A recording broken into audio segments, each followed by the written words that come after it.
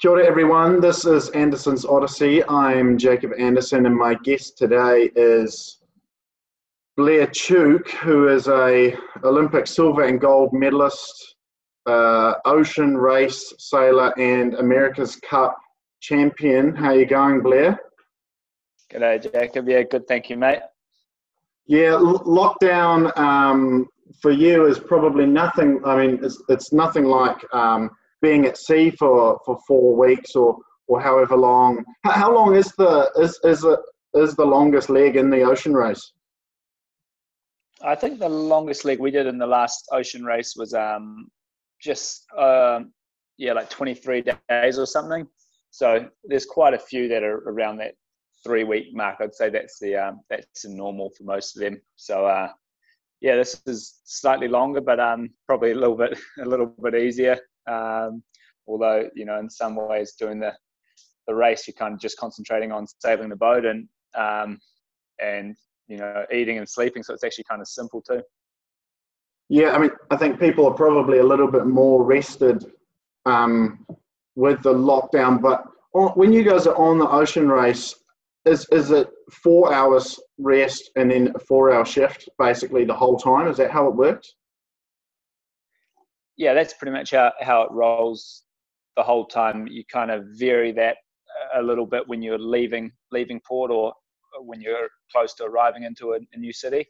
And then also, any time when there's a weather squall or you need to change your sail or you need to do anything like that, you're kind of on standby. So you run 4 hours on, 4 hours off, and throughout the 3 weeks, but then you're kind of on standby the whole time. So it doesn't work out like you get 4 hours of sleep every off watch. It's more likely that you get, say, somewhere like 6 hours sleep in 24 hours maybe. So do you find you're just constantly tired? Because, I mean, that seems like a pretty intense regime where you never really get to fully recover. I think the first couple of days you're quite tired as your body gets back into being offshore. And then you kind of get into this mode where you're pretty tired, but if you're getting like 2 hours sleep, each off watch, so 6 hours total in 24 hours, then you're pretty well rested. Like I'd say that's pretty good. It's the off watches where you don't sleep. So you've been on deck for 4 hours, you go down, you have some food, you get in your bunk. Before you get to sleep, you have to get back up on deck to do a sail change or do a maneuver or whatnot. And then by the time you come back down, you maybe do another one, or maybe when that maneuver ended, might be the end of your off watch already. So, and then you're back on for 4 hours. So then you've gone 12 hours with no sleep. And then, if that happens again in the next off watch, then you kind of start to get on the back foot. So yeah, if at times, if you're getting that 2 hours sleep or, even if it's broken, you're kind of pretty good. But if you miss that, you struggle. So yeah, when you're really short on sleep or kind of in those pretty challenging conditions, what is there some protocols or processes that you guys have to try and I guess ensure that you reduce the amount of mistakes or any kind of risk that there might be?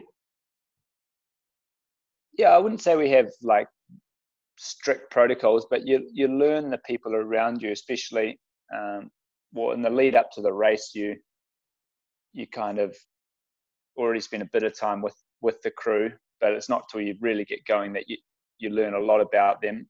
And then throughout the race you just learn, and when someone's struggling a little bit, because it might be that a certain person got affected more than someone else, or if the sail changed or the maneuvers happen and you're off watch, for a few in a row, then it's you and your buddy that get affected. So you kind of learn who's struggling. You should kind of try and take up the weight for them during that time, and the same, if you're the tired one, you hope that your teammates sort of help you out. So a big part of the race is making good decisions, making the boat keep going fast even when you are struggling. And that's one of the things I really learned in the race, was just how hard to push and when to back off, and how to keep making good decisions when you're really fatigued.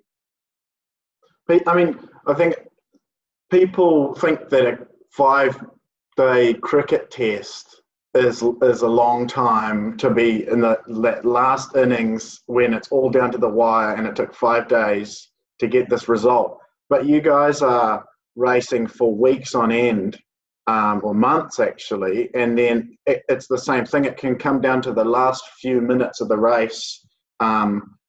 What's it like when you're sailing in the middle of the Southern Ocean, or just you're out of contact from anyone, but then there's these boats that are only a few k's away from each other, or really close to each other? What's that kind of experience like? I think that's one of the cool things about the race is you're doing this race which goes all the way around the world. You're sailing against some of the best sailors in the world, but you're also going to these really unique and isolated places. And that's certainly one of the things I really enjoyed about the race. With that, you kind of, I don't know, the emotions come and go a little bit. Most of the time you're just concentrating on the competition, trying to make the boat go fast. But there are times when you sort of have to think and just go, yeah, this is pretty cool. Like we had in, I think it was leg 3 from Cape Town to Melbourne. We had a really close battle with Dongfeng, and we were jibing like back and forth versus each other, like maybe 24 or 30 jibes in 24 hours, like, one an hour. Like it was a lot, like basically no sleep. And at one stage they crossed behind us by, I think maybe 2 boat lengths, 50 meters or something, and like enough to see everyone's faces. And, at that stage you sort of just have to give them a wave and, a bit of a yahoo, even though you're racing against them, and just try and take in the moment, because it is pretty surreal. I went on a voyage into the Auckland Islands, and you're sort of in a 3-4 meter swell. So you're in the trough, and then you lose the horizon, and then you kind of go back up. But it's sort of strange in small boats when you can lose all perspective when you're sort of beneath the swell. What sort of swell, or what sort of conditions were you guys battling with in some of the harder areas to sail? Yeah, I think, certainly the Southern Ocean's where you get probably the biggest waves, but you can get big waves anywhere in the world. Sometimes close to land's actually where it's quite gnarly because it's a bit steeper waves, and the shallow water kicks up the waves a bit more. But the Southern Ocean's where we had the biggest waves, and I'm not sure on the exact height, but they're probably 8-10 meters tall. But the thing with our boats is that you're going pretty fast, so you kind of, for the most part, you're surfing down the waves, and then you're deciding where to go before you crash into the next one, and then just sort of snaking your way through. Whereas if you're in a slower boat at that stage, you're kind of getting swallowed up by the wave. You might surf it for a bit, and then you stop and wait for the next one. But our boats, because you're going sort of over 20 knots most of the time through that stuff, you're kind of just on a bit of a sleigh ride, and you can decide where you want to go. Do you think obviously there's some boats that can go a lot faster. Do you think, how fast or how hard do you think you could push vessels in the long form races in some of these really gnarly conditions? Yeah, I mean, these boats we were sailing, you're pushing them as hard as you can. They were built quite strong, so the weak link is probably the human factor, because as you surf down waves, you're just going for it. It might be the middle of the night, and you don't know when you're going to crash into the bottom of it. You do crash into the bottom of it, and then you get this wall of water which comes right over, and it hits you pretty hard. So you might be doing 30 knots at the time, and that water, is enough to sort of knock you off your feet. That's part of the reason why you have to be tethered on. So, for us in the Southern Ocean, and when we're pushing the boat hard, the human element was what sort of slowed you down, and that would be the first thing to sort of make you back off. But you could sail a foiling boat down there if it was the right boat, not the boat we sail in the America's Cup. That would be too difficult. But some of the big trimarans and catamarans now are foiling. But you have to be able to. It would have to be sort of a well thought out design to be able to foil the whole time through those waves, because it is pretty rough conditions. I think I remember talking to Marco, and he said when they were doing, he would lose something like 6 or 7 kgs on each leg, just burning energy. Did you guys have the same sort of weight loss, or what's sort of the impact on the body? No, I didn't lose too much weight. I'm pretty good at eating though, so a few of us young guys on board the boat would just eat and stay relatively the same, maybe lose a kg or 2 or 3 maybe. A few of the older guys on board our boat definitely lost a bit of weight. They sort of lost the same 6 or maybe even 8 kilos in 3 weeks, so quite a lot. But they, wouldn't eat that much, and you're using quite a lot of energy even when you don't think you are, because the boat's jerking around, the motion's quite violent.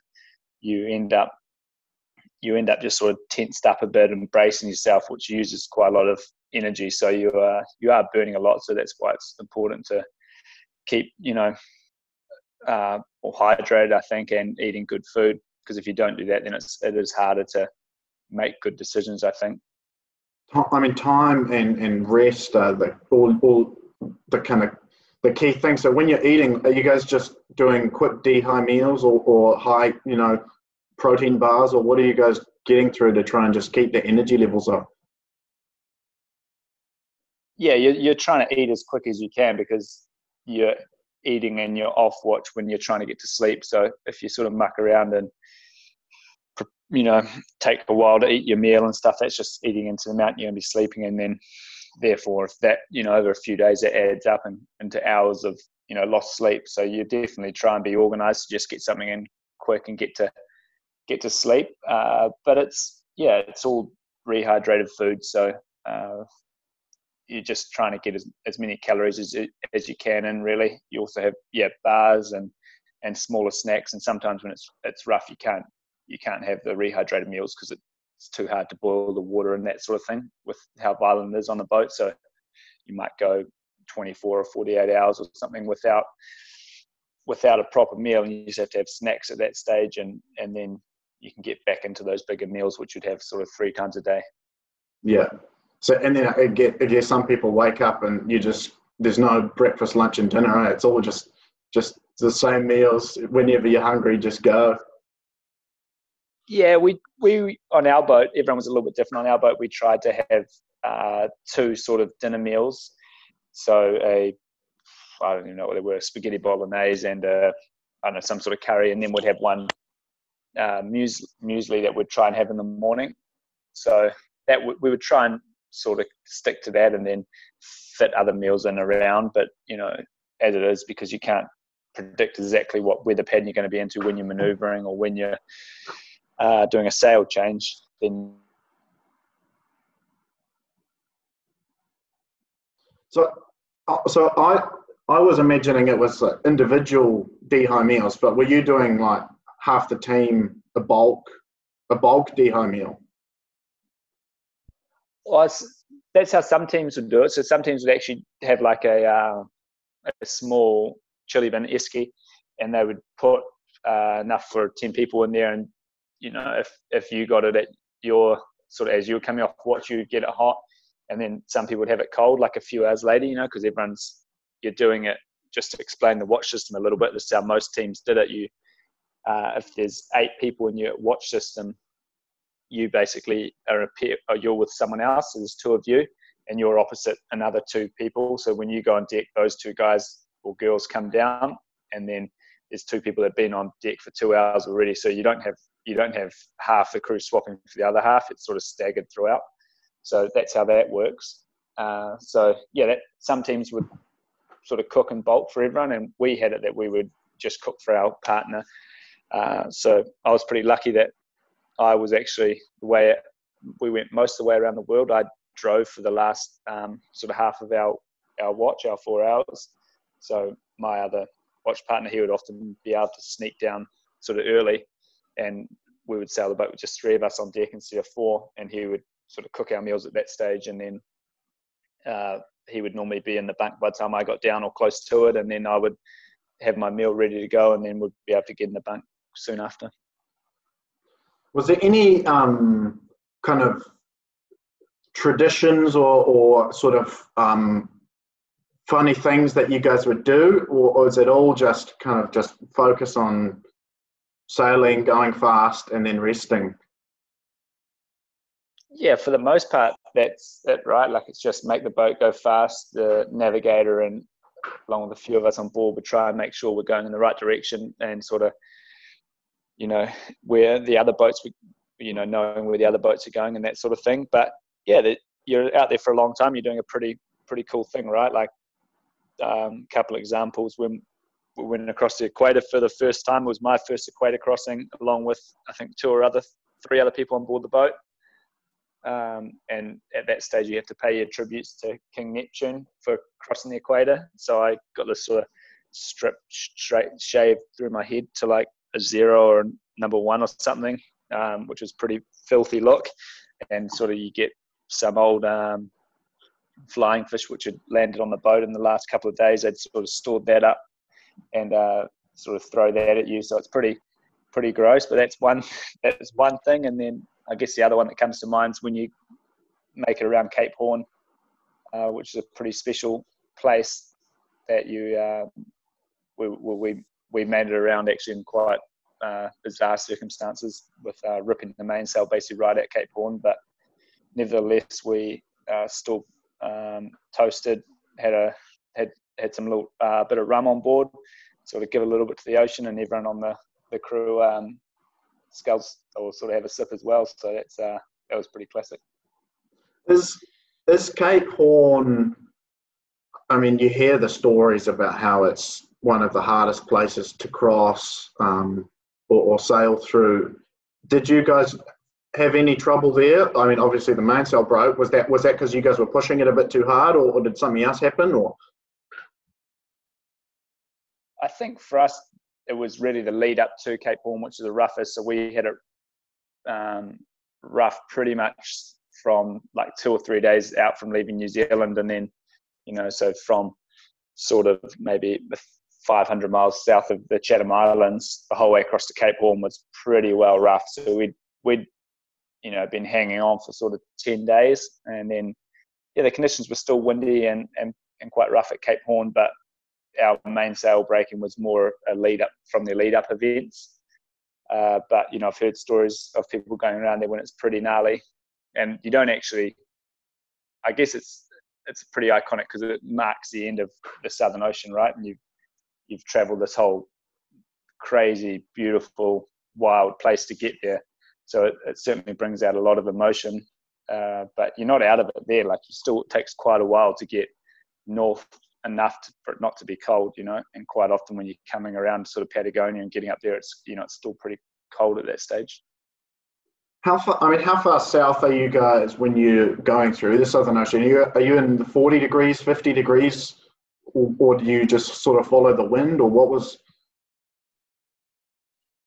Yeah, so something they've introduced in the ocean race in the last probably 3 editions, especially now that the boats are going a lot faster, is that they put in these virtual ice skates. So that's to stop you basically interacting with icebergs. So now that, especially in recent years, the boat's going faster, but also satellite technology's got better, so they're able to see where these icebergs are, and then they put this virtual line, basically a good buffer above that, so that we shouldn't interact with icebergs. But you're basically trying to dive as far south as you can. So if you watch the trackers on the race, you'd see that at certain stages you're kind of what we would call bouncing along the ice skate, so this virtual barrier stopping you going further south. And it's because sort of you want it, there's more wind south, and it's close as you're trying to go further south if you can. So that's kind of what's been introduced in the last few editions, but it still means you get pretty far south. Like Cape Horn's at 57 degrees south, I think, and you probably go slightly further south than that. Did you guys see any icebergs at all, or is that barrier big enough that kind of nothing came into line of sight? Yeah, no, it's big enough. Because they've got that, they're putting a fair buffer on it. Yeah. The closest we actually got was not in the Southern Ocean, it was in the Atlantic Ocean when we left Newport heading for Wales, and just sort of below Greenland, Newfoundland there, it was pretty cold water. The water got down to 0 degrees at one stage, and actually our navigator thought he spotted something on the radar, which was pretty scary, because at the time it was full fog, like you probably only see about 50 meters in front of the boat or something like that. We're doing 18, 20 knots or something, so fair getting along. And then you hear the navigator say that, you know, potential iceberg like 1 mile off the port bow or something. It's like, if that's there, there's, you know, we're in deep crap. Not much time to kind of adjust and figure out the move. Nah, so I just got off watch, so I sort of put my head up and told the guys, and they're like, well, what can we do, you know, like, so then I sort of was just to go between for a little bit for 10 minutes between the navigator, and it didn't, I think we pinged it one more time, and then we kind of passed it, and then we sort of got back towards warmer water, but I didn't sleep that well going into the bunk that one. Yeah, I can imagine. Do you guys see? I mean, I know you've talked about seeing albatross and the flying fish, but do you see much other wildlife while you're out there, or is it just kind of you and Big Blue? That was something that's pretty surprising to me. Like, growing up on the northern coast, you go out into the coastal waters. What I think was the ocean here. You know, once you get into the blue water, and you see quite a lot of school fish, bird life, big workups. But when you get into the proper ocean, you don't see much of that. You know, it's pretty sparse. Obviously, you're only going through a really small part of it, so you could miss something by half a mile and you probably wouldn't see it. But that was something that surprised me, was the lack of wildlife that you see in the ocean. I think the only exception to that is the Southern Ocean, when you see quite a few birds, obviously albatross, but also a lot of other little birds too, which is, pretty cool, because it's quite a wild place down there. So, they're really your only mates at that stage. Yeah. And I know that you and Pete have started Live Ocean, which is awesome to see. You guys kind of bringing that sailing part of your life, and now kind of turning some of your attention to some of the issues around ocean health. Have you guys kind of started that because there's a lot of voices out there, but they may not have the same audiences that you guys have, or the same ability to kind of connect with people that you guys have? Is that kind of one of the big driving purposes of Live Ocean? Yeah, I think it is. I mean, we came back from the ocean race and, wanted to do more. It wasn't just what we saw and learned during the race. I think we've had a passion for the ocean since we were pretty young. But I think that was the catalyst, because it sort of kick-started a lot of our conversations and that. And we spent quite a long time, last year and the year before, just figuring out how the best we could help, because we weren't happy with the direction the oceans were heading. But yeah, I think we also felt we had a responsibility. We understand that through our sailing we've sort of got this platform and quite a reach, and with our passion for the ocean and wanting to see it improve, we kind of wanted to bring both those together. And after sort of working with Sally, who's now the CE at Live Ocean, we kind of realized that the best way for us to do that was to start our own charity, and that wasn't something we sort of took lightly, because we didn't want to just set up our own charity for the sake of setting up a charity. So that's that's how Live Ocean was born. Yeah, and one of the first projects that you guys have got behind is the Antipodean albatross. Do you want to tell us a little bit about that project and why you guys kind of picked that one? Yeah, so we just sort of formed Live Ocean, and we're looking for the first project to get behind, and this one was put in front of us. And I think pretty quickly it resonated really well with us, because we'd just done the race, and we'd seen albatross, and I think they've not only special to us, but anyone that spends time in these really unique places. A lot of people, though the albatross, or the Antipodean albatross, in New Zealand birds, a lot of people will never see them, because their homes are almost 1,000 kilometres southeast of New Zealand, and then they voyage, go off on these massive voyages. So I think we felt pretty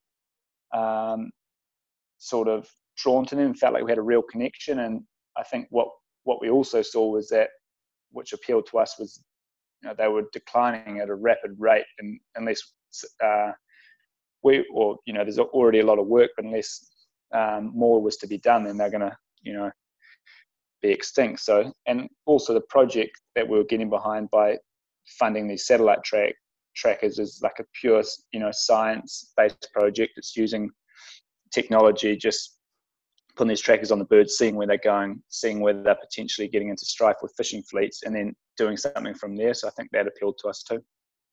Yeah, I think that's one of the really critical things when we think about the ocean is, even if we do have these small protected areas, a lot of be the fish or the birds or whatever the animal is, that their range is so much further than that. And so having a good understanding of where they're going is really critical. What do you guys have other kind of projects or other things that you can talk about yet, or is it all still, are you still trying to figure out a few of the next steps? Yeah, we're pretty close to launching the next project we're going to get behind. But yeah, we're still figuring out exactly what those are. And I think, it's been really encouraging to see the support of, the public behind the Antipi and the Albatross, but it's also confirmed to us, I think, that, if, we sort of talk about things and amplify them, which is one of Live Ocean's main sort of goals, that it can get a bit of traction. So I think that's been really good to see. I think we're sort of looking at another project with the right whales down in the stub ants. It'll be a good one to get behind. So that's that's probably next on our list. But we're looking at things all over New Zealand, and to make up a healthy ocean, it needs to all work together. So that's something we've been pretty big on from the start, that it's not just one thing, or that you're going to have to fix, because if anything sort of misses in that chain, then it doesn't work out how it should do. So the project's going to be science-based, science sort of led. I think it's the only way to do it is to follow science. It's it's really, the ocean's so massive, if you try and do it from any other way but science, you'll sort of be struggling, So that's kind of where we're at. Yeah, awesome. I think that's a great way to end, and I think what you guys are doing, trying to amplify some of these messages, is great. To take that initiative beyond your professional field. So thanks so much for chatting today, Blair. No worries. I'll just add to that. Yeah, that's one thing I will say, is there is a lot of good work going on in the ocean space in New Zealand, and that's what we identified when we first came into the space. There's people in all different sort of avenues pushing good messages, doing great work, and that's got to happen, and hopefully we can just amplify and can really accelerate some of these projects. So thanks. Yeah, I think that's how we amplify, and then how we can kind of bring all the different groups together to kind of work collectively to get some positive outcomes. So awesome. Thanks, man. Nice. Thanks for having me, dude. Good to catch up. Yeah, for sure. Thanks, everyone. Go well.